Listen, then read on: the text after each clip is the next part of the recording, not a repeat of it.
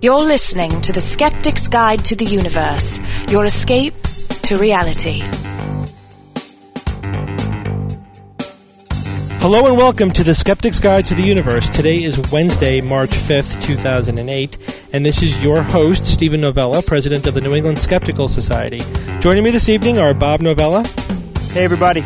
Rebecca Watson. Hello, everyone. Jay Novella. Aloha. And Evan Bernstein. Happy Cinco de Marcho. Cinco de Marcho. Jay, welcome back from Hawaii. Yeah, Jay. Thanks, guys. Hey, Jay. It's good to have you back. It's my annual vacation to a warm place. Nice. How was the Maui Wowie? I didn't go to Maui. I was in Kauai. He doesn't have a clever rhyme for that. Are you still on your Kauai high? You know how it is. I mean, it's so dreamlike when you're on vacation, especially to a beautiful place like Hawaii. Then you get on the 12-hour plane ride coming home, and you go through the whole airport hell, and they lost my luggage, and then come home, and the weather sucks, and you go back to work the first day, and you're literally, looking for the gun. You're just like, no! Well, that's a real cheery wrap up there. Yeah, Thanks, Jay. But I could talk about the good stuff. Tell us about your investigations. All right, well, just so you know, Kauai is probably the most lush of the islands. And other than just having a fantastic time and everything, I did meet a lot of locals. There's a lot of locals to meet on that island. And I asked a lot of questions. The only thing I could dig up on Kauai, you will actually find anywhere people like to go vacation. What I did do is I went on a tour of a timeshare. And this wasn't my first time doing it. I usually do it when I go on a vacation if I think that what they're going to give me is worth it. Like, a lot of times they'll give you vouchers for, the trips that you can go on, or you can get, just flat out cash, or sometimes you'll get an extension on the hotel you're staying at. I mean, there's a million different things that they do. But what I decided to do was go on the tour more for the SGU than for what I got, because I only got about maybe $50 worth of value out of it, and it took an hour and a half. So, I did it. I already knew about timeshares. I knew about the scam. There was no chance of me falling for it. And to quickly go over it, there's three kinds of timeshares. There are legitimate ones that are actually good. Good meaning that you're not going to get ripped off. The properties are good quality. They're maintained well. And you probably can trade your place or the week that you bought. Like, let's say you do a timeshare where you're purchasing 1 week out of the year that you want to stay in some place in Mexico, right? Some hotel that you like in Mexico. It's possible that just purchasing that week at that place can get you into other hotels all over the world. And that's the basic concept is you're buying like 1 or 2 weeks of 52 weeks, right? So you're paying a very small portion of the overall cost of the entire property. Or you buy points, and those points buy you the week. You could buy enough points to buy 2 weeks, or say it's a really, really awesome resort, then those 2 weeks of points of Hotel A will only buy you 1 week in Hotel B. So anyway, there's the quality ones that you can trust that are good. There's also the incredibly overpriced ones that are a total ripoff, and typically these are the ones that the properties are probably still good, but they're just flat out overpriced, and it's not worth it. It's not worth putting the money in. And then there's the fraud ones. And in my opinion, most timeshares are borderline overpriced / a fraud, because once it's too overpriced, basically it is a fraud. It's not a bad idea to do the timeshare if the vacation will roughly cost you what it would cost to just vacation there anyway, right? That makes sense. If it's a little bit more expensive, but you get some perks being in the timeshare, that's cool, and maybe you can still trade that week for some other places around the world. That would work out too. But here is a bunch of reasons that you shouldn't purchase the timeshare, and this is where the scam comes in. One of the things that they tell you is this is a really good financial investment. Pretty much across the board, no timeshare is worth the money you put into it as far as an investment goes. It's worth paying as a vacation, but it's not worth it's not an investment that you will make money on. No way, no chance. I don't buy it. I've never seen it. I've never heard anyone say it.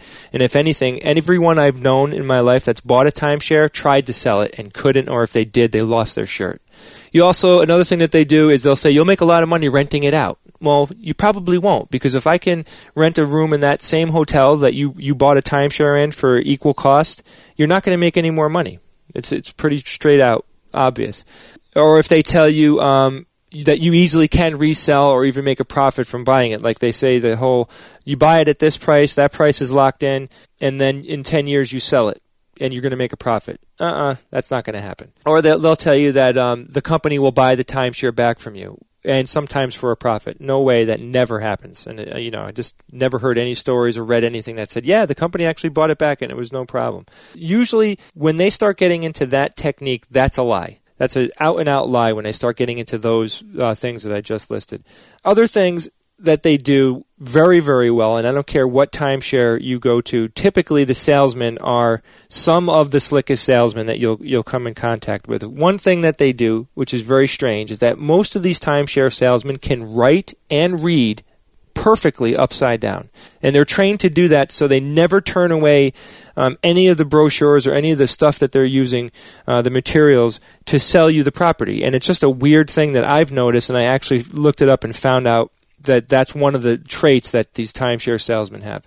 Another thing that they do... So they always have the brochure in your face, upright to you, and they do all their reading and writing upside down to them. It's like a workbook. So they have like a workbook where they're like, look at the pricing, and then they show you, and they do all these calculations, and then they're writing math upside down. They're reading off the brochure upside down.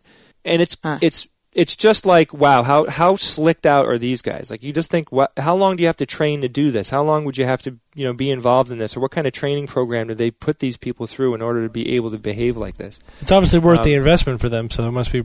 The whole shebang is profitable. And just to emphasize, too, one of the scams is that they lure you in with some freebies. Yeah, the prizes.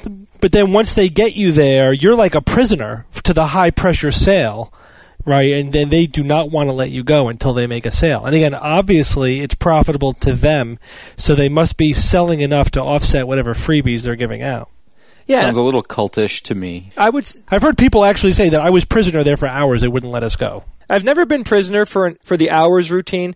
They definitely do like the bait and hook type of thing. They get you in with whatever it is that they promise. Now, there's bait and switch. There's timeshares that flat out say you're going to get a flat panel TV, and you don't get the flat panel TV. You get some other piece of junk or a small crappy TV. Or they do the thing where they make you think that you're getting the main prize, but you get the second or third prize. It's like the Cupid doll thing. You need to win these 10 Cupid dolls, and then you'll get the big one or whatever. Okay, it's like a carnival game.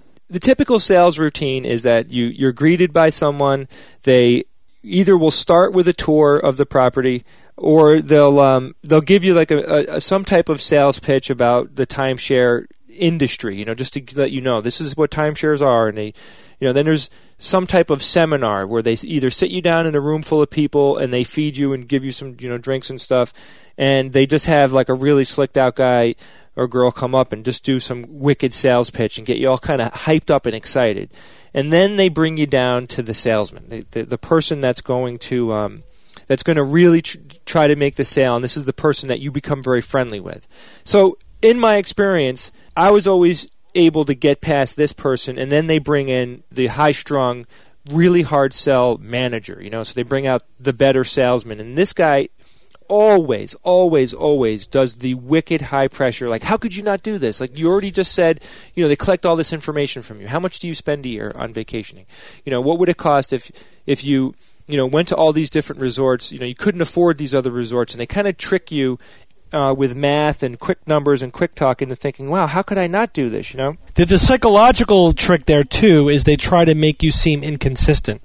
So these sales techniques are actually based upon legitimate psychological principles. People have a fear of seeming inconsistent to other people, so they'll tell you, how much do you spend on vacation a year?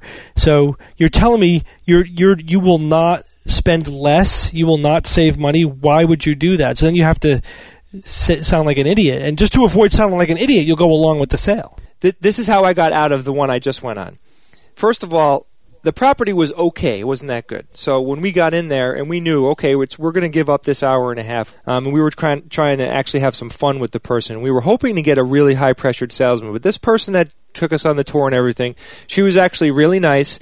And she just started asking us the typical questions. How much do you spend? Where do you like to travel? And she gives us the book, and you see these 1,000 hotels that you can pick from. And then I just flat out told her at one point, I said, you know what? I don't like this property. I really don't like it here. It's actually nowhere near, it's not as good as the place we're staying. Well, where are you staying? Well, I told her we're renting a house. And I said, so what, before I told her what I paid, and she asked, I said, before I tell you, you tell me how much it's going to cost me to buy this timeshare here. So she said, well, Nice. and she does does the numbers, writing upside down with a highlighter and doing all this stuff. And then she's like, well, it'd be $250 a night. And I said, we're renting a $10 million house for $6,000 a week, split up by 3, and sometimes we travel with 4 couples, and we're paying about $230 a night, or $236 a night per couple. I said, I said, it's a $10 million house on Hawaii, and it's only costing each couple this amount of money. We have a private bedroom, a private bathroom, a really nice room, a full awesome kitchen in a house that has its own yard right on the beach. Like I said, it's actually Were you lying? No, it's the truth. That's true? Well, do the math. Basher, why don't you invite me? Yeah, seriously, Jay. Why aren't we doing this podcast from that place? If you do the math, and this is actually a good thing that I am telling everyone, do it. Rent a house in these beautiful places, and make sure that you're picking good neighborhoods and everything. But most of the times, especially if you're going to Hawaii, like it'd be hard. You look online, you see the house, like you could see that it's on the beach. You could see pictures of it on the inside. I mean, that's how we pick these houses, and it totally is worth it because you're alone. You have a whole house to yourself. So I told her that very quick story about the beautiful house that we're renting, and she goes, "Well, can you just sit here with me for another 40 minutes so I don't get in trouble with my boss?" Jeez. Like we totally derailed her to the point where she didn't even bring in the manager or anything because she knew that, look, these people know how to vacation. They know what they're doing. They know how to get value out of it. We had it together. But listen to this. There was an old couple sitting next to us, and we heard the guy actually say, "We will finance the timeshare for you, and we'll charge you 17.5% on it." And I was like, "Wow, did you hear that? That they're gonna actually?" Or the guy, and I'm not exaggerating. The guy actually said that we'll do one of those interest only loans. And if you don't know what that is, it's a loan that you only pay the interest on the loan. You never pay the principal down. So it's 100% profit for the company. Now you have an old couple that could easily be quick talked, easily think, "Oh, and I can give it to my kids and stuff," which a lot of times they say things like that during the sales pitch, but it's not in the contracts. And these people don't know until it's too late, or they die, or whatever happens, and it doesn't get passed. Well, part of what they do, one of the other sales techniques that they use is called getting you down to your final objection. And it's another psychological ploy that they do is they try to get you to say, all right, what's the one thing that's keeping you from making this sale? And most people will say, all right, just to get out of it. I'll say, I would do this except for this one thing, except for... I want to be able to pass it down to my kids. Then they take away that final objection. Whatever it is, doesn't matter what it is, they will just say, okay, we'll fix that. We'll take away that one last objection. Now you have no objections left. Now you have to admit that you were lying in order to say you still don't want it. And most people, or a lot of people, will not do that. That psychological pressure works often enough. So that's probably what they were doing with that couple, is my point. Oh, sure. And Steve, to be honest with you, I think people really are talked into these things against their will. Most of the people, and another quickie thing that they do, and I could just keep talking about this, but one thing that they do is they fake the sale.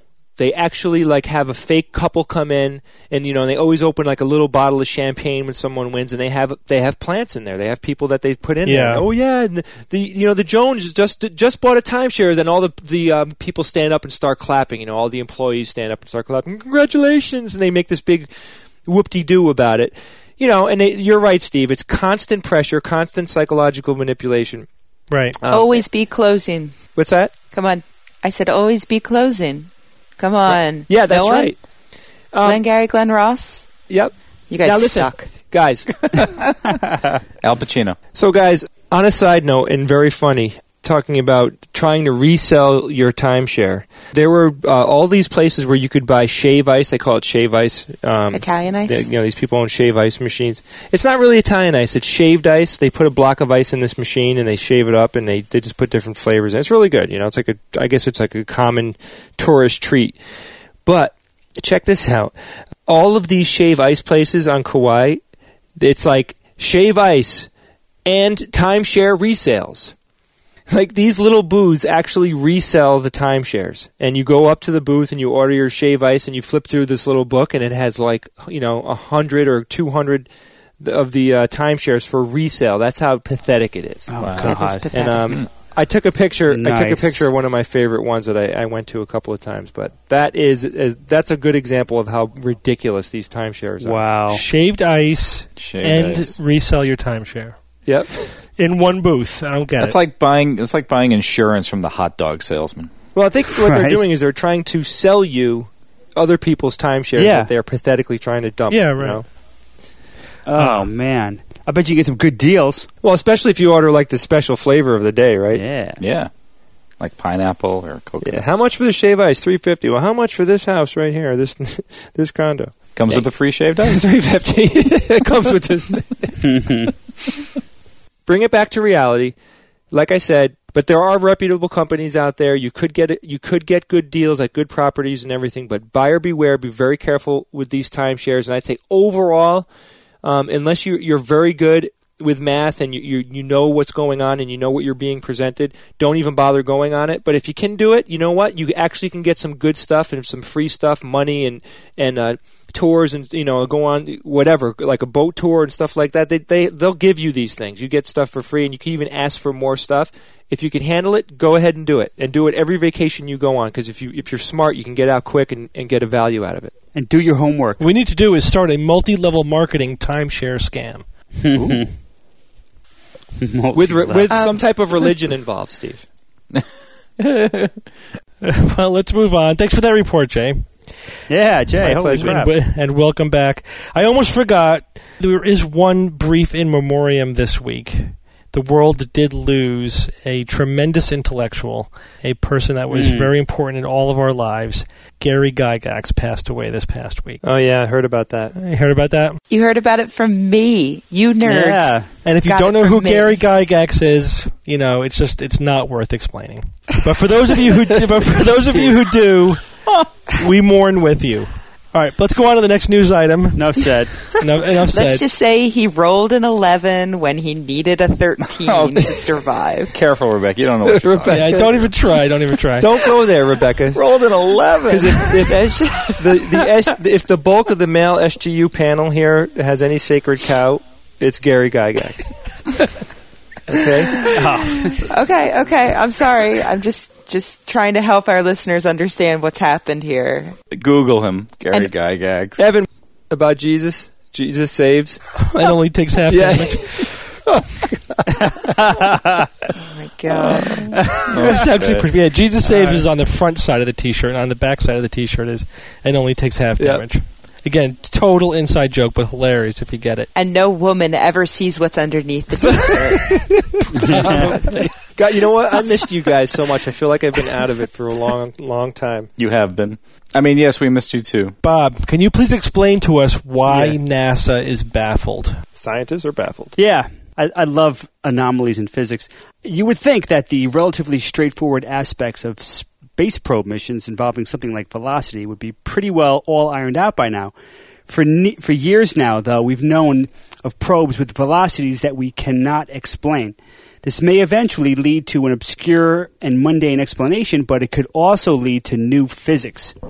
It started in 1980. Jet Propulsion Laboratory scientist John Anderson noticed something strange about the Pioneer 11 space probe launched in the early 70s. It was not where it was supposed to be. For each year of travel in the outskirts of our solar system, it covered a vast distance that was off by an amount equal to the width of the United States, about 3,000 miles, which is, in percentage-wise, that's not much, but considering how accurate we are with these things, it was huge and completely unexplained. A similar anomaly was occurring at the other end of the solar system with the Pioneer 11 probe. Now, nothing that Anderson and his colleagues looked at, whether it was the spacecraft behavior itself or what the solar system was like at the outskirts there, could explain this small but undeniable deceleration of these craft. Finally, in 1998, he went public with the announcement, and to this day, there's no definitive explanation for this anomaly. This doesn't mean that he didn't try, though. For years, he looked at every conceivable variable that he could look at. He looked at errors in computation. Of course, there could be a simple error in computation, but 7 independent analyses have shown the same effect. What about drag? Maybe there's some sort of unusual drag from the interplanetary medium, including dust or solar wind or cosmic rays, but the densities that do exist out there are too small to cause the effect. What about gravitational forces? He looked at the gravitational forces from, say, the Kuiper Belt or even dark matter, but they didn't pan out either. Then, this past week, there's been more press releases about other space probes that have been showing anomalies. This time, it's with the probes not at the edge of the solar system, but right by Earth as they fly by for gravitational assists. Sometimes to save money, so they don't have to launch that probes with so much fuel. They loop the probes around and around, and they come back to Earth to get a gravitational assist, or to maybe to tweak their trajectory to save money, to save fuel. And of course, it adds. Like a slingshot, right? Yeah, it adds. It could add years to their journeys, but hey, it saves money. So 6 of these probes have been studied, including the Galileos 1 and 2, the Near probe, Rosetta, and Cassini and Messenger. 5 of them showed that they were either slowed down or accelerated a little bit more than expected when they got close to Earth. Again, it was John Anderson and his colleagues that did much of these initial investigations. And for years now, they've been trying to figure out what's going on with these so-called flyby anomalies. They looked at measuring error. That didn't pan out because the Doppler shift that they use for the radio waves bouncing off the craft has a very minute error. It's only plus or minus 0.1 millimeters, but the effect they were seeing was in the range of, say, 4 millimeters per second difference. So this couldn't explain it. They looked at frame dragging. Now, that's what I initially thought when I read about these flyby anomalies. I thought, well, maybe frame dragging could explain this. This frame dragging occurs when you've got, for example, say, the rotating Earth actually dragging space-time along with it. I thought maybe that could actually explain the acceleration as it's approaching the Earth. But they actually looked into this and they discounted it because the frame dragging would be far too weak to explain the discrepancies that they were seeing. So this is a really big mystery. Recently, Anderson and his buddies discovered an equation. They discovered by total serendipity an equation that duplicates these anomalies with the flybys. It explains these flybys in terms of the trajectory of the probes as they approach the Earth and then as they leave the Earth with respect to the plane of Earth's eclipse, of Earth's equator. It sounds like what you're saying is they described it mathematically, but they haven't explained why it happens. Yeah. Exactly. They could predict them very, very close to the actual measurements, but they still don't know why. They just explain it. So that might figure in. That might help them actually discover the real reason. But wait, it I have helps, a question. But it's not. I'm wondering the mathematical formula they came up with. Did they come up with that before they noticed these discrepancies, and this happens to match it, or was it created specifically to address those discrepancies? Yes, the latter. As they were trying to figure out what was going on, they said, well, maybe it has to do with the way they approach the Earth, and they came up with these equations to okay, so it's really not even even described by mathematics at this point, since that's a post hoc sort of formula that's drawn up to explain it, but it hasn't been. Yeah, I don't know the details of the equation, but it does explain all 5 of these flybys very well. Well, yeah, I mean, it's like the cosmological constant. It's a fudge factor. You put it in there, and it accounts for the difference. In this is not a constant; it's actually an equation because it's more dynamic. But again, it doesn't tell us anything about the theoretical underpinnings of it. Although, of course, it makes sense that it would give us a clue. I'm assuming from what you're telling me, Bob, that the formula itself didn't produce a eureka moment where it's like, hey, this is this formula, so now we know exactly where it's coming from. They still don't know, what the source of it is. Right, and I've got just a couple more points to make with this one. So the next question, an obvious question, I think, should be: is there a connection between the Pioneer anomaly and the flyby anomalies? And the answer is it depends who you ask. Anderson says that he would be surprised if radio tracking of a spacecraft had revealed 2 completely independent anomalies. I suspect they are connected somehow, he says. But Peter And Treason, who was a spacecraft navigation expert at JPL, doesn't think that there's a connection. He thinks that that they're different enough that they're probably different. And he said whatever causes this anomaly seems to make its impact just a few minutes before the closest approach to Earth regarding the flyby anomaly. And then lastly, does this point to new physics? And again, it depends on who you ask. Peter Andreessen, that I mentioned above, believes that it will require a modified law of gravity or other new physics to explain it. But then you've got somebody like Miles Standish, who calculates trajectories of solar system bodies for JPL, and he says that he feels the Earth flyby anomaly is almost certainly due to an error in measurement or an incomplete analysis using ordinary physics. But he threw out a quote here that I don't agree with. He said, an analogy, he said that it's like a farmer in Louisiana seeing a light in the sky and immediately screaming UFO. Now that's an interesting point, and that does, regarding UFOs and lots of paranormal phenomena, that's exactly what happens, and that's a big problem with a lot of these phenomena is that people immediately jump to a paranormal conclusion without knocking down all the mundane things that science requires that you do.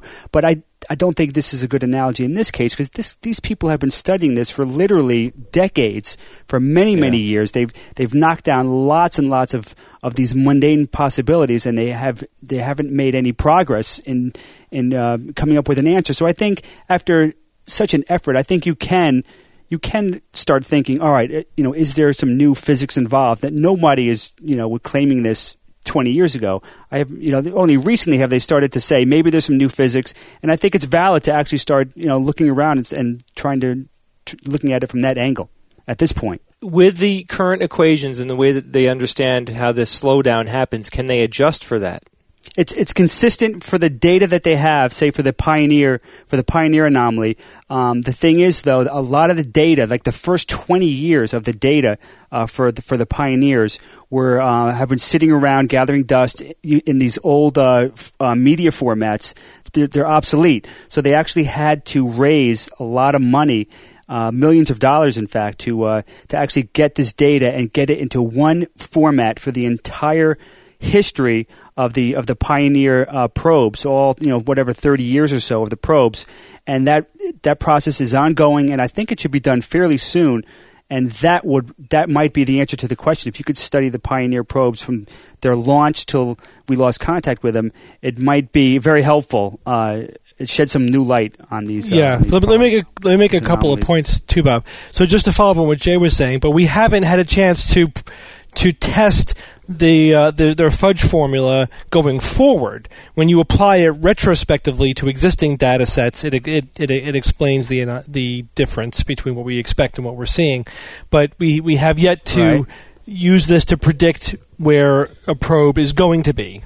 Right, in the future. That will be the ultimate test, and I don't know if that... There's talks of actually launching a probe to address this issue specifically. Now, the other point was I think that the paranormal analogy would be apt if someone were saying that the solution to this anomaly is space ghosts. Right, there are obviously ghosts out in space pushing on these probes. That is the actual. That's the equivalent of what the ghost hunters are doing. They see ghost. Sorry. Yeah, they see an anomaly, and they declare it is an alien or a ghost or a cryptozoological creature or whatever. But these guys are going through the process. They're as you said, they're laboriously ruling out things that we know of, and then they're just hypothesizing about what kind of thing could explain and then they'll test those hypotheses. So they're not doing what the ghost hunters do, which is just leap from anomaly to ghosts.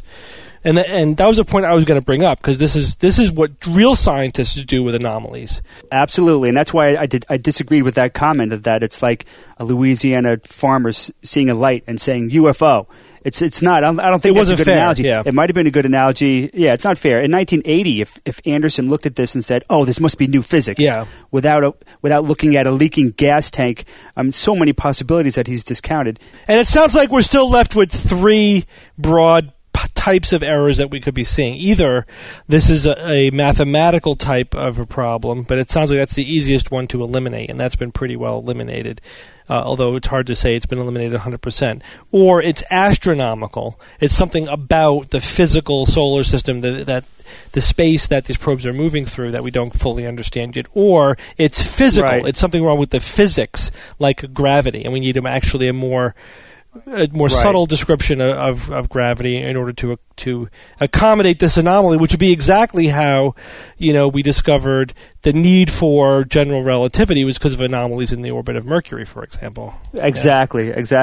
And I think another option, Steve, is the probe itself. Some weird interaction between various components of the probe might be causing this effect, something that's not readily apparent to these scientists. So that's an option as well. Right. Okay, let's go on to the next news item. This one having to do with aromatherapy. Now, aromatherapy has been around for a while. This is basically a brand or a category of snake oil in which substances which have a specific odor, usually a pleasant odor, is said to have therapeutic effects, hence aromatherapy. And like much of these types of these products, never really subjected to rigorous scientific testing. Now, before we get into this, can we get all the puns out of the way? Like, this smells fishy to me. Right. Anyone else? Smells like BS. Yeah, but it's out of our system now. All right, go ahead. Recently, researchers at The Ohio State University conducted one of the really only scientifically rigorous studies that I've seen on aromatherapy. And what they did was they looked to see if there was any physiological effects from smelling different allegedly aromatherapeutic scents. Lemon oil was one and lavender was the other one, which is with medical studies. If you're studying the response to an intervention, you could either look for the net clinical effect. What did it make you, this disease process better or this symptom better? Or you could look at, because they're not mutually exclusive, you could look at physiological responses. Is it doing something physically to the body that we can measure? This study was focused on the physiological effects, not any a net clinical effect. And what they found was that there weren't any.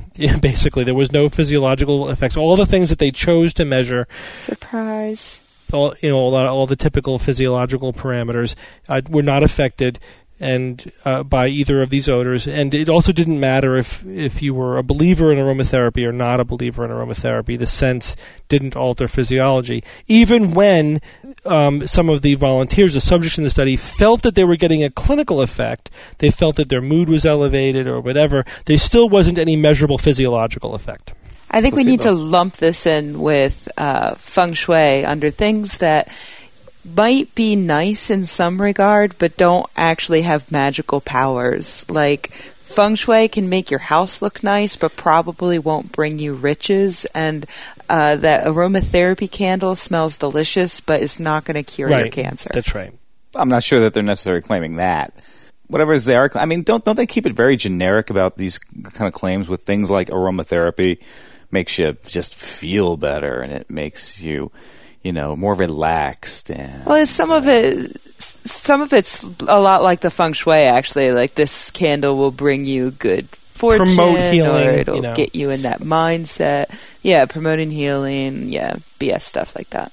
But a lot of it oriented, Evan, you were right. Aromatherapy specifically is very, a lot of the claimed effects are in the mood arena rather than more the biological arena. Probably because odors do carry, emotions with them. Our olfactory system is just evolutionarily tied very closely to the memory part of our brain, the limbic system, and especially the memory of feelings and emotions. That's why I'm sure we've all had this experience. An odor can suddenly bring back not only a memory, but the feelings that go along with that memory. So that's probably why aromatherapy, has the following that it does. But any claims to any real physiological effects are not backed by anything scientific, and so far this study included any attempt to rigorously look to see if there's any effect has come up negative. The next news item. Now, this is a pseudo-political item. We are an educational organization, and the Skeptics Guide to the Universe is, we're all about science education. That's what we talk about. But we do cover issues that intersect with politics and religion and sociology and other things like that. We never endorse candidates or get into purely political discussions. We try to be as politically neutral as we can be. And I'm saying this to preface this issue because this is about one of the candidates in the American election that's going on right now. And this has been, but every science blogger that I read commented on this, including myself, of course.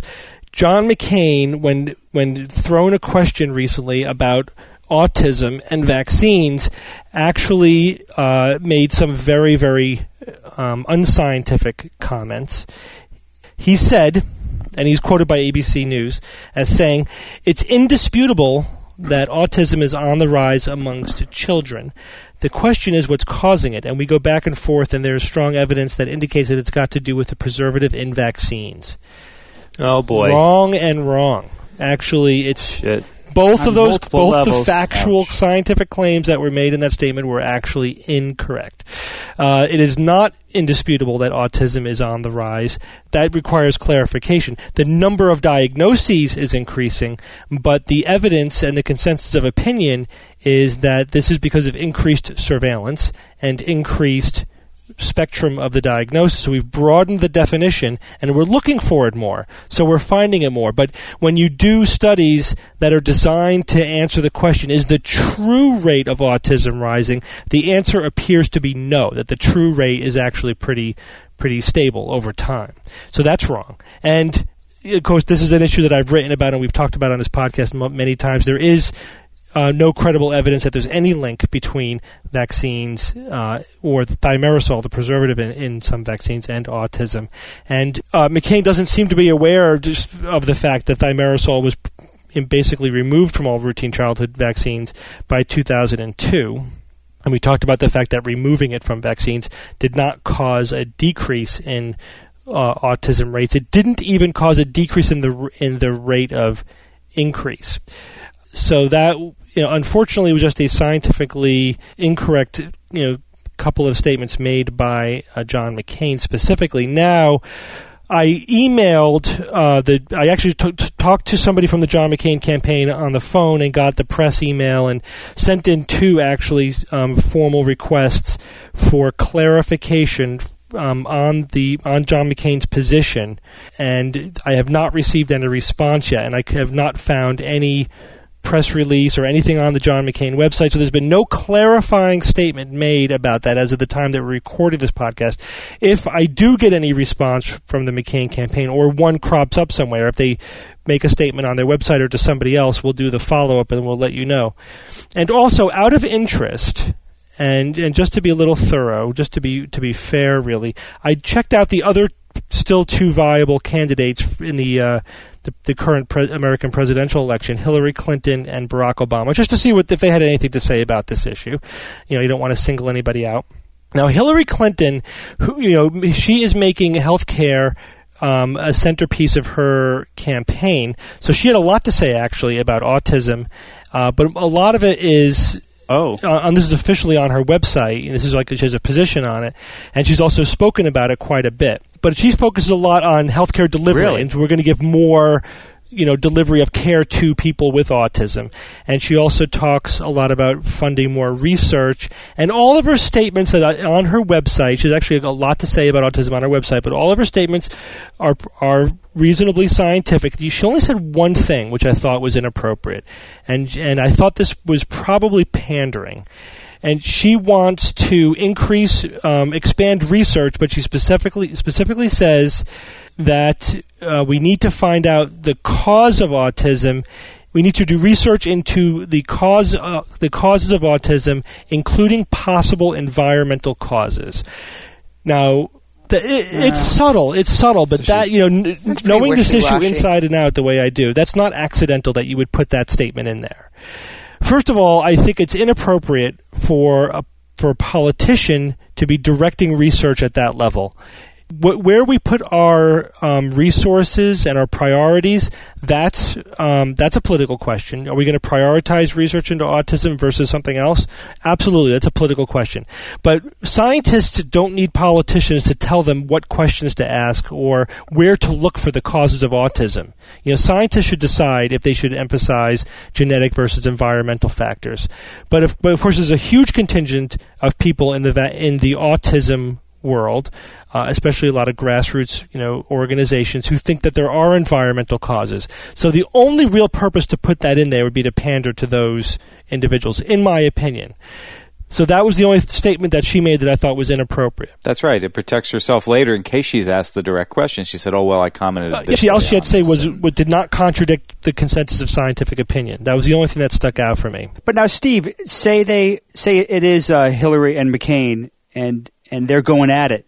Do you think she will pull that out of her bag of tricks and say, "Hey, McCain, look at this. You totally blew this. You totally missed the scientific consensus." I don't know. It'll be very interesting to see if she does, because if she does that, then she's going to be isolating or alienating that whole segment that she may have been trying to, softly pander to a little bit there. So we'll see. Of course, this is why we want to have the science debate 2008, right? We want to have the candidates, whoever they end up being. Yep. Of course, it's already been decided it's going to be McCain on the Republican side. It's still Barack Obama versus Hillary Clinton on the Democratic side. We want to put all these science questions to them, give them an opportunity to clarify that. I mean, this is just another example of why, our politicians need to be scientifically literate, need to have good science advisors, need to be up on the science, so they don't make statements that contradict the Center for Disease Control and the American Academy of Pediatrics and basically the consensus of world scientific opinion.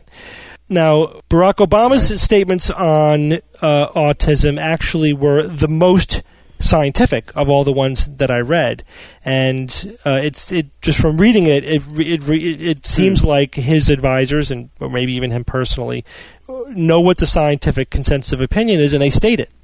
So, for example, he writes, as diagnostic criteria broaden and awareness increases, more cases of autism have been recognized across the country. That's exactly correct.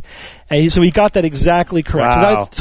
And he didn't say much else about about autism, except that we're going to do more funding and more resources. That's great. But the scientific statements that he did make were right on the money in terms of the scientific consensus. It's interesting to see how the different candidates handle such a very dense and controversial scientific issue, and I do think it does bring to the fore once again the need to have like a science debate among the highest levels of politicians running for office. The public does need to keep our politicians honest in terms of the science. They can't come out, they can't start spouting off pseudoscientific nonsense or just completely contradict the consensus of scientific opinion as if they know something special. I think it's really disheartening. It is.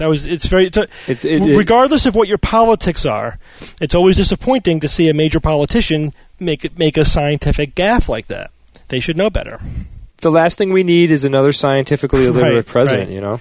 And again, just to be crystal clear, none of this is meant to either, politically, endorse or be against any specific candidates. Just to specifically discuss the scientific issues. Well, let's move on to some of your questions and emails. Actually, quite a few of our listeners sent us an email alerting us to the fact that an online skeptical comic that goes by Skeptic.com, CECTIC.com, that is an acronym, we are told, although no disclosure as to what it stands for. And this is written by an SGU listener, actually, but it goes by the name of Rudis, R-U-D-I-S. And the latest one, actually it's no longer the latest one, but it was at the time, features yours truly in the comic. And looking good. And yeah, actually, I like the cartoonish drawing of me. I thought you captured it pretty well. So take a look. It's an online skeptical comic. What's not to love? And thanks, Rudis, for keeping us in mind. Yeah, I'm going through, and he does some pretty funny stuff in here. It's good. He does indeed. And I believe he posts on our forum as well. So if people check out the comic and like it, you should sign up to the forum and say hello. Right. The next email comes from Rory O'Connor from Ireland. And Rory writes, "Hey guys, love the show. It has helped me to greatly improve my bullshit detector, or perhaps woo detector is more appropriate. Anyway, I was wondering if you could take a look at this article. It's kind of sad. Is any of this true? Are the ice caps of Mars really melting? Maybe you could point out the logical fallacies. Thanks and keep up the great work. P.S." Oh, I'm not even going to read the P.S. Never mind. Well, it says, That's good. P.S. Is Rebecca single?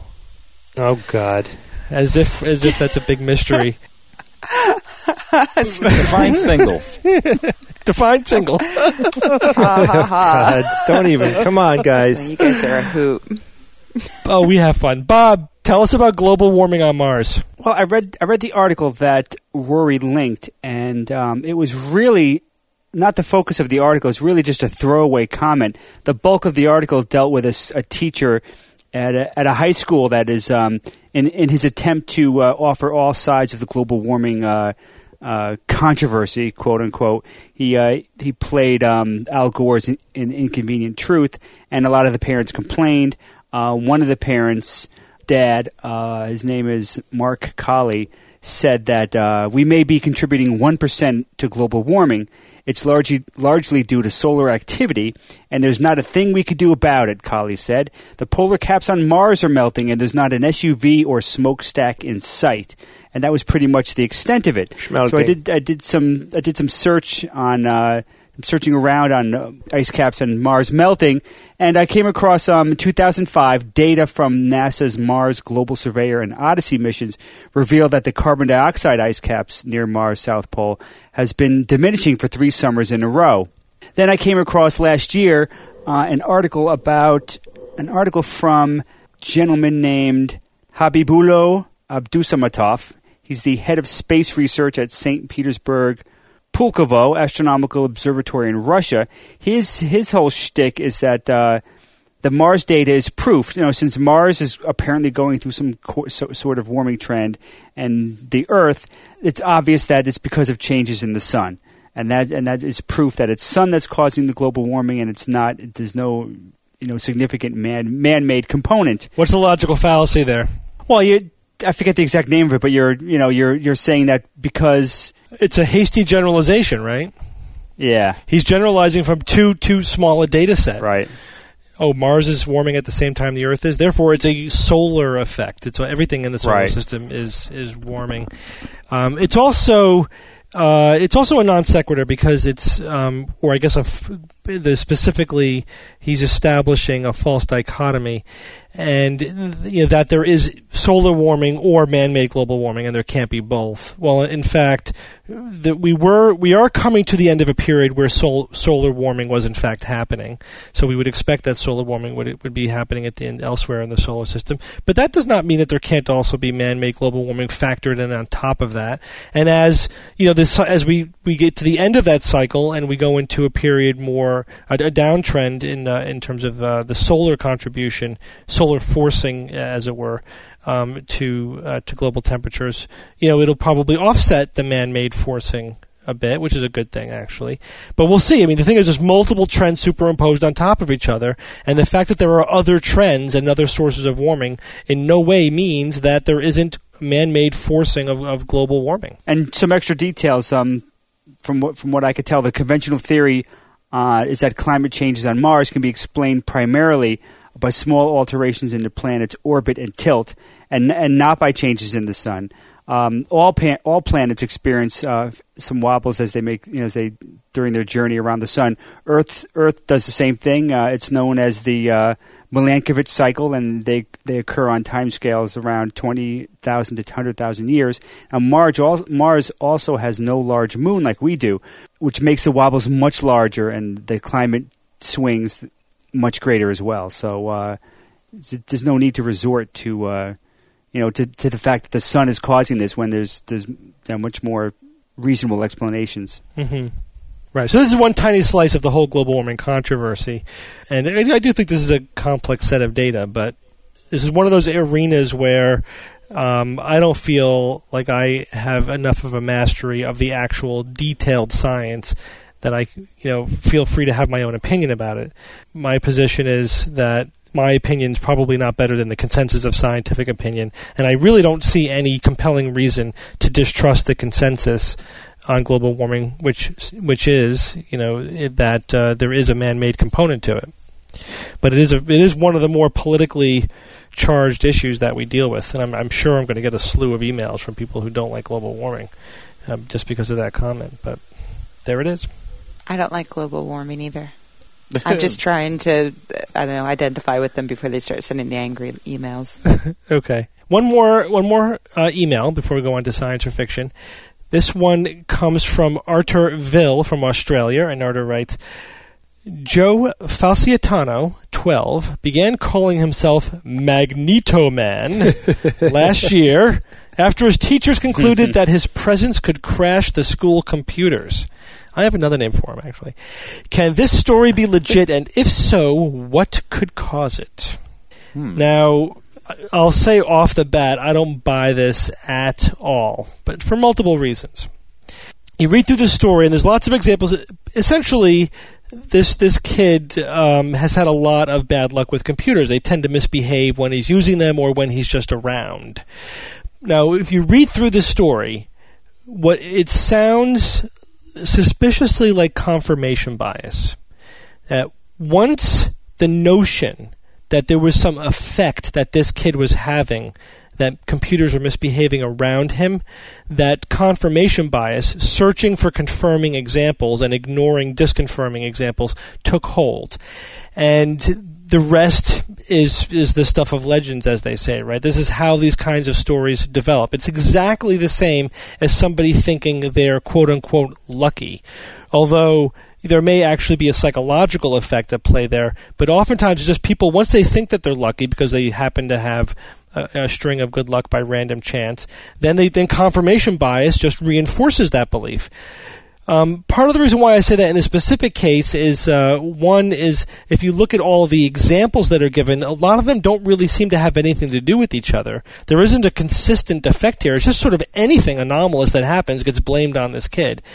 Also, a lot of the things they point to seem to be more of like a software problem, not the kind of hardware problem you would expect from static electricity or some kind of physical effect, right? So one example was he might be in Microsoft Word and suddenly he would be unable to change the font. Unable to change the font? How is that an electrostatic effect or magnetic effect? That's just a software misbehaving thing. Maybe the kid doesn't know how to use the computer very well. Maybe they're using Vista. Maybe. And Steve, I want to point out though, just to briefly correct one thing, is that it's not fair really to compare this to the idea of good luck, because that's not necessarily just confirmation bias. Although confirmation bias has something to do with people who think that they're lucky. People who think they're lucky, a lot of studies show that they actually are quote-unquote lucky, meaning that they take advantage of more opportunities, and people who think that they're unlucky tend to be more pessimistic and tend to miss opportunities that they could otherwise take advantage of. Richard Wiseman has done a lot of research on that, and people are interested can check out his book, The Luck Factor, on that. Right. No, you're absolutely right, and that's actually what I meant when I said that there's a psychological factor to luck, but in addition, it's confirmation bias. So I agree with you. That's what I was referring to. But thanks for that clarification. So, but confirmation bias is a very powerful cognitive factor that could make really could make you believe almost anything. It's just you once you start cherry picking and selecting and selectively noticing and remembering bits of information, it could make almost any belief seem very compelling. And read the story that we linked to, because it really is in my opinion, a very good example of it. The other reason why I don't buy this is because there's just no physiological mechanism by which somebody would just be producing static electricity or have more static electricity than somebody else. Maybe the shoes that you wear would do it, or something like that, or if you slide your feet across the wool carpet when you walk across it, those kind of things. But static electricity also, wouldn't have this kind of effect on a computer, right? I mean, Bob or Jay, correct me if I'm wrong. It's like you're not going to start having font problems in Word if you get a little static discharge off your fingertips, right? I mean, that doesn't make any sense. Unless every computer in the school is behaving in the same way, and it's the guy's effect isn't proven. It shows that everyone in the room with him is having a problem understanding the way computers work. It's just a ridiculous statement. But no, and you can have a static charge and touch your computer, and if the computer's grounded properly, it's not going to do anything. I mean, the static discharge. Remember all the static that would come off of a CRT monitor?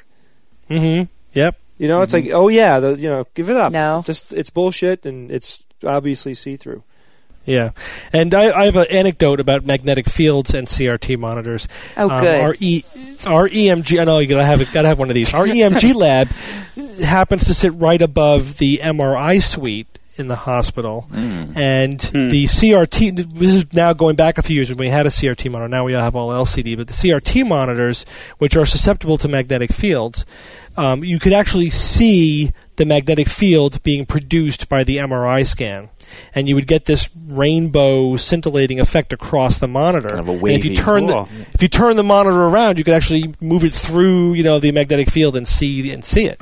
As you did that, it was actually quite annoying.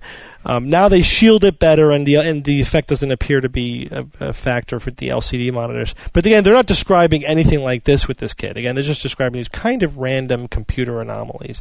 You could also imagine, and they kind of refer to these kind of episodes happening in this article. Something happens, something anomalous happens, and then somebody says, "Oh, is Joe around?" "Oh, yeah, there he is across the room. It must be him." Literally, that's the kind of confirmation bias that's going on with this story. So ultimately, this is all about human psychology and not superpowers. That's correct. That's a good summary, Bob. Thank you. Thanks, Bob. Or non-superpowers, in fact. And if that was your superpower, how freaking lame is that?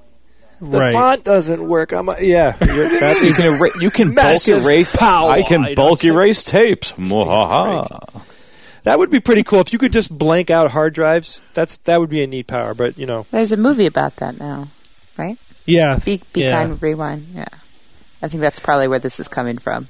Right. I mean, that's at least something, right? I mean, wiping out hard drives and tapes or whatever, but just having font problems in Word. I mean, Jay, I agree. That's like the lamest power ever.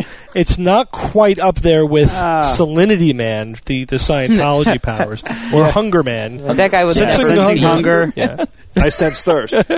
We must move this way. Also another fun thing that would probably get tired quick, but it would be cool if you could instantly make somebody's computer play like really loud, nasty porn, like while they're at work, just walk by and bing. There are viruses that do that. Yeah, I put that on a coworker's computer once. It was hysterical for me. I mean, for you. It popped up like a little male stripper every 10 minutes or so. Oh, that's awesome. Do a little dance. It was kind of awesome. Well, let's move on, shall we? No. Can we? Oh. It's time for Science or Fiction. Each week, I come up with 3 science news items or facts. 2 are genuine and 1 is fictitious. And then I challenge my panel of skeptics to tell me which one is the fake. Although this week, we're going to do something a little different because I'm actually on vacation and Bob is prepping a lot of the show for me. So Bob is going to do the science or fiction this week. This is the second time that you're picking up the science or fiction mantle, right, Bob? I believe second or third. Okay. One of those. And I will be put into the role of guesser this time. Wow. So Steve, if you win this one, your average could go way up. Way up. I'm like 0-3 at this point. Okay. I've got a theme. I actually have a theme. No, the theme is the letter C. Autonomics. The C word. Gotcha. Okay. The C word. We are dealing with caterpillars, cannibalism, and colds. Okay. Okay, number 1. A new study shows a moth can remember what it learned as a caterpillar. Number 2, cannibalism may have killed Neanderthals. Neanderthals who practiced cannibalism may have spread a mad cow-like disease that weakened and reduced populations, thereby contributing to their extinction, according to a new theory. And number 3, influenza viruses bind together more readily in cold temperatures, which protects them. This finding could explain why winter is the flu season, U.S. researchers report. And I think we have to make Steve, go first. Yeah. You want me to go first, huh? I sure do. Well, first of all, I want to say you did a great job. These are all highly plausible. I'll say new study shows a moth can remember what it learned as a caterpillar. That means the only reason why you would even think to guess to question whether or not they could is because caterpillars go through a rather significant metamorphosis, and the so-called imaginal discs, which contain the DNA that manifests the moth, right? So basically, the caterpillar turns to goo. I can neither confirm nor deny any of this, but the caterpillar turns to goo, and then the imaginal discs turn into the moth. So the question is, could enough structure survive that process that the memories would that the moth would have some memories? Jesus, Steve, what do you not know about? It's plausible either way. Steve is playing the part of Bob today. Cannibalism may have killed Neanderthals. Neanderthals who practiced cannibalism may have spread a mad cow-like disease. That actually was happening. The kuru was being spread by the ritualistic eating of the brains of one's ancestor. And shearing the scrotum. No. The ritualistic brain eating. So I guess it's possible, that they discovered evidence that Neanderthals had a kuru or a mad cow-like disease as well. Influenza virus binds together more readily in cold temperatures, which protects them. And that could explain the winter flu season. I don't know that we need that to explain the winter flu season. I think just patterns of behavior are probably enough. But again, it's not implausible. Yeah, huh? And I do not remember. I've been not reading a lot of science news this week while I'm on vacation, so I haven't read any of these. So I'm just going to have to flat out guess. So I will say that Neanderthal cannibalism is the curveball, and that one is the fake. Okay. Rebecca!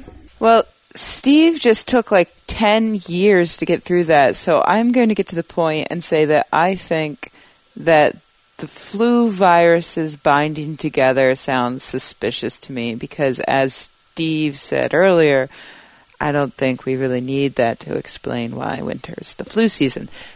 So, yeah, that one is the fiction, I think. Okay, Jay? I can't see how they can test a caterpillar that turned into a moth remembers anything.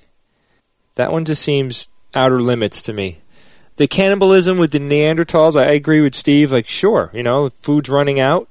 It makes perfect sense. I could see that happening. And the influenza virus binding together. I don't know enough about this, and it doesn't sound implausible to me. I just, if number one is true, Bob, I'm really gonna question the study, even if you did read it. If the one about the moths is true, I'm gonna go with that one as the fake. Okay, Evan. Yeah, I don't understand how do you measure what a moth can remember as it learned as a caterpillar? What did they do? Did they pay attention to what the caterpillar was doing until it turned into a moth, and then see if the moth went back to kind of relive some of where it was right? or what it was doing as a caterpillar? I'm really baffled as to how they structure that. Unless the caterpillar turns into Mothra. I didn't think it's probably just either affinity or aversion. You're done, Steve. Some stimulus. Steve, you're done. I know, Steve. Have you never played this game before? I mean, that's not the way it works. It's been a couple of years. I probably would have gone with the moth. Like you guys never throw comments out from the peanut gallery. We don't. We're very good. But based on Steve's comments, I'll instead say that the influenza virus is the fiction story. So I'll agree with Rebecca. It's good philosophy in general. Let me roll my dice here, see which number I'm going to go with. Okay, 2. I miss Gary. Cannibalism may have killed Neanderthals. That is science. Nice. Yay. Sorry, Steve. Kept my perfect record, getting everyone wrong. You suck, Steve. Boy, you really blow at Neanderthals. This game. Yeah. Well, I know, you took like 10 minutes to come to that wrong conclusion. Jeez, Steve. At least Bob gets some right, Rebecca? At least Bob... I know. Bob takes 6 years. But I don't have a lot of practice playing this game, right? Oh, wow. It's true, and you're on vacation. All right. Enough whining. Let's go through what actually the actual real science is saying about this. I have here from the study that the theoretical model could resolve the long-standing mystery of what Neanderthals which emerged about 250,000 years ago, and they disappeared about 30,000 years ago. Simon Underdown, a lecturer in the anthropology department at Oxford Brookes University, studied a well-documented tribal group, the Fore, F-O-R-E, of Papua New Guinea, who practiced ritualistic cannibalism, and linked that to what could have happened to the Neanderthals. Also, there is evidence, 100,000 to 120,000-year-old bones discovered at a cave in France suggest a group of Neanderthals defleshed the bones of at least 6 other individuals and then broke the bones apart with a hammer, stone, and anvil to remove the marrow and brains. Look at the bones. Okay, let's see. Wait, that's it? That's the evidence? That's...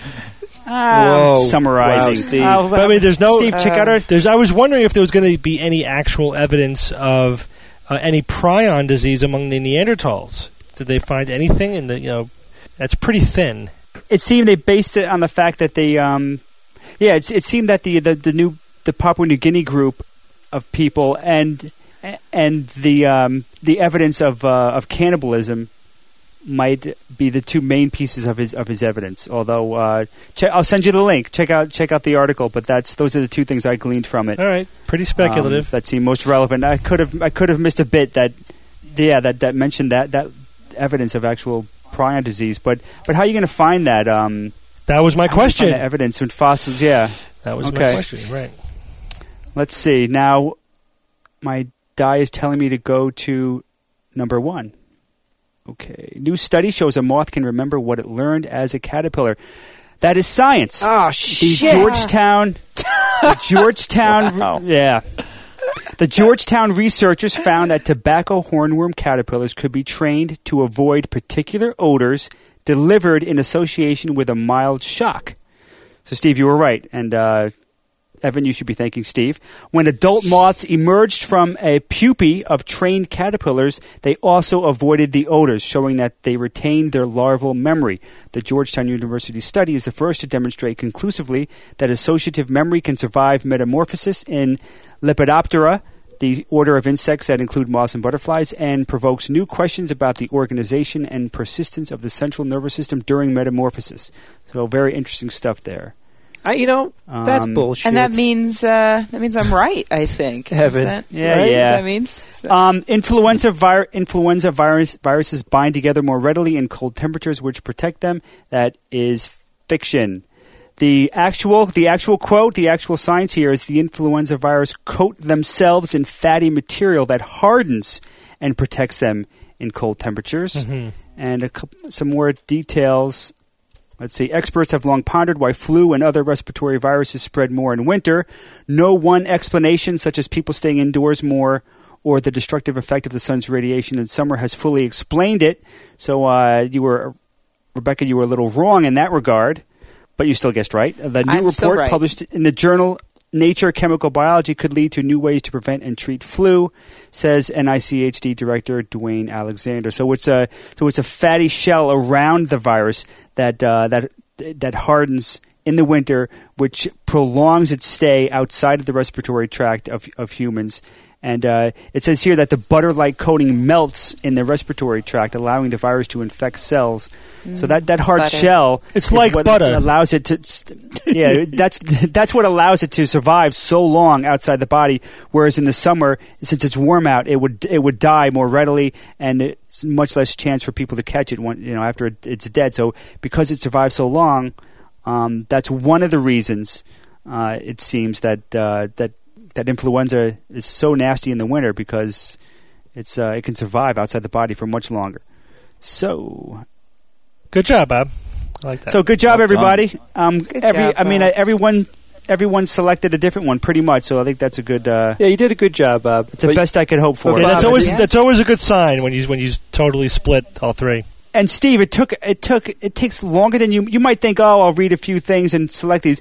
It takes a while. I spent literally, almost an hour just going through all these things, trying to figure out, what I could change and which ones sounded somewhat reasonable or not, maybe not plausible. So it's tricky. It's not as easy as you might think to put this together. So kudos to you, Steve, for doing this every damn week.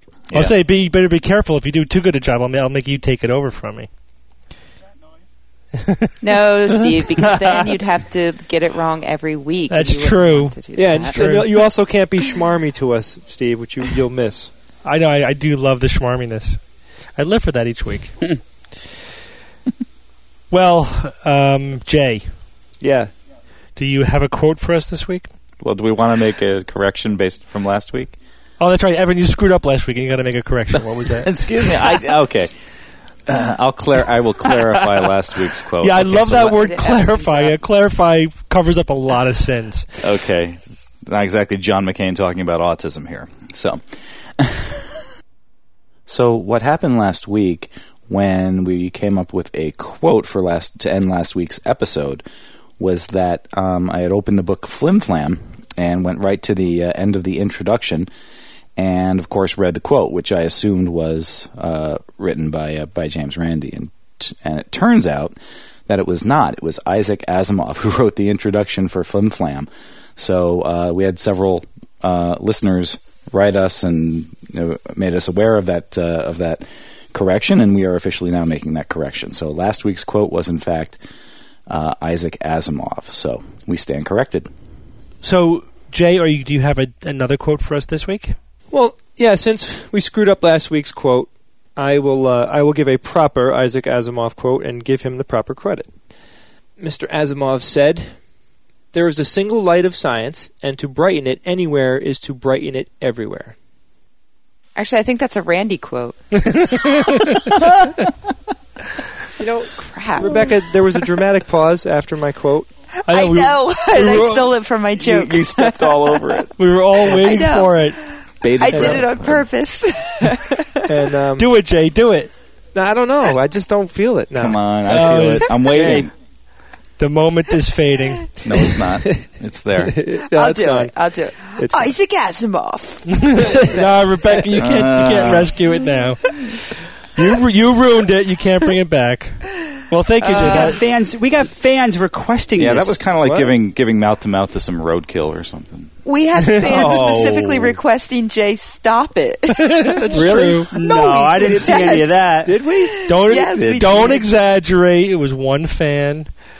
What'd they say? Please, God, stop it. But when did it become for an the it? love It's of- just a stupid little thing that I do. Like, what's the deal? Like, who cares? Right, exactly.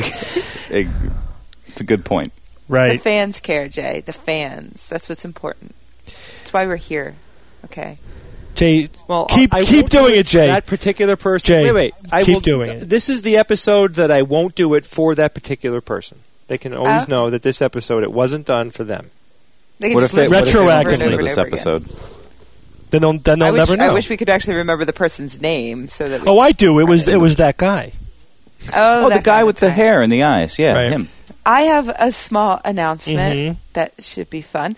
I have started up a Boston Skeptics in the Pub, which is a monthly gathering based on one that happens every month in London. My friend Sid runs it over there. And he encouraged me to start one here in Boston. It's a social event. It's a lot of fun. Skeptics and scientists and critical thinkers, they come out to the pub and meet and drink, and there's always going to be a special guest to do a talk. And for our first event, which is Monday, March 24th, at the Asgard in Central Square, Cambridge, we're going to have Mike the Mad Biologist, who is a science blogger for Seed Magazine. You can find out more by going to bostonskeptics.com. Excellent. It's going to be a good time. Always good to have more skeptical events. Can't have too many. Oh, yeah. Well, thanks for joining me all again this week. Thank you, Steve. Yeah, Thanks and for a good 13 episode. votes away from being on the second page of all of the podcasts on Dig, and it's just meaningless positioning. But Dig it. I don't know why. That's kind of sad. It's important. Go page 2. And I'd like to Yay. say again, I really missed you guys. I'm really glad to be home. I'm going to definitely. Wait, no, at the beginning of Well, the show, you said you were miserable to be I home. instant You've changed messaged your that tune. to you in secret that the weather here just sucks so bad. I said that, didn't I? Yes. You said it on. You actually said it out loud. Oh, I said other nasty things to you. You said it That's for right. all of Never our mind. listeners to hear. Just listen. This Yeah. is so pathetic, but yes, I'm going to contact everyone that's going to help me with the new website very soon. I promise. I'm just, overwhelmed. And Jay, one of your first projects is to heard that make a song. book review page, because we had a lot of requests to post up all of our our skeptical book reviews, and we will do that. That's part of this wonderful website upgrade that Jay is going to be doing with all of his volunteers. That's a good idea, Steve. Any listeners that have Yes, some cool indeed. suggestions on just things that we could do with the website, and also with Mike's SGU fan site, if you have any good ideas or anything, just please email us from the site. We'd love to hear your ideas. Thank you. Well, thanks again, everyone, and until next week, this is your Skeptic's Guide to the Universe.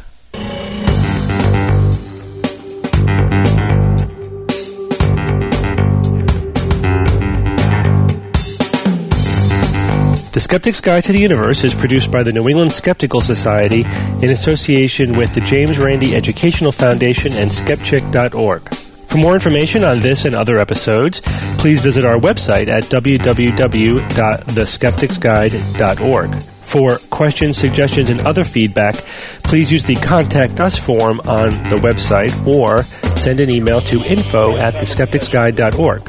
If you enjoyed this episode, then please help us spread the word by voting for us on Dig or leaving us a review on iTunes. You can find links to these sites and others through our homepage. Theorem is produced by Kineto and is used with permission.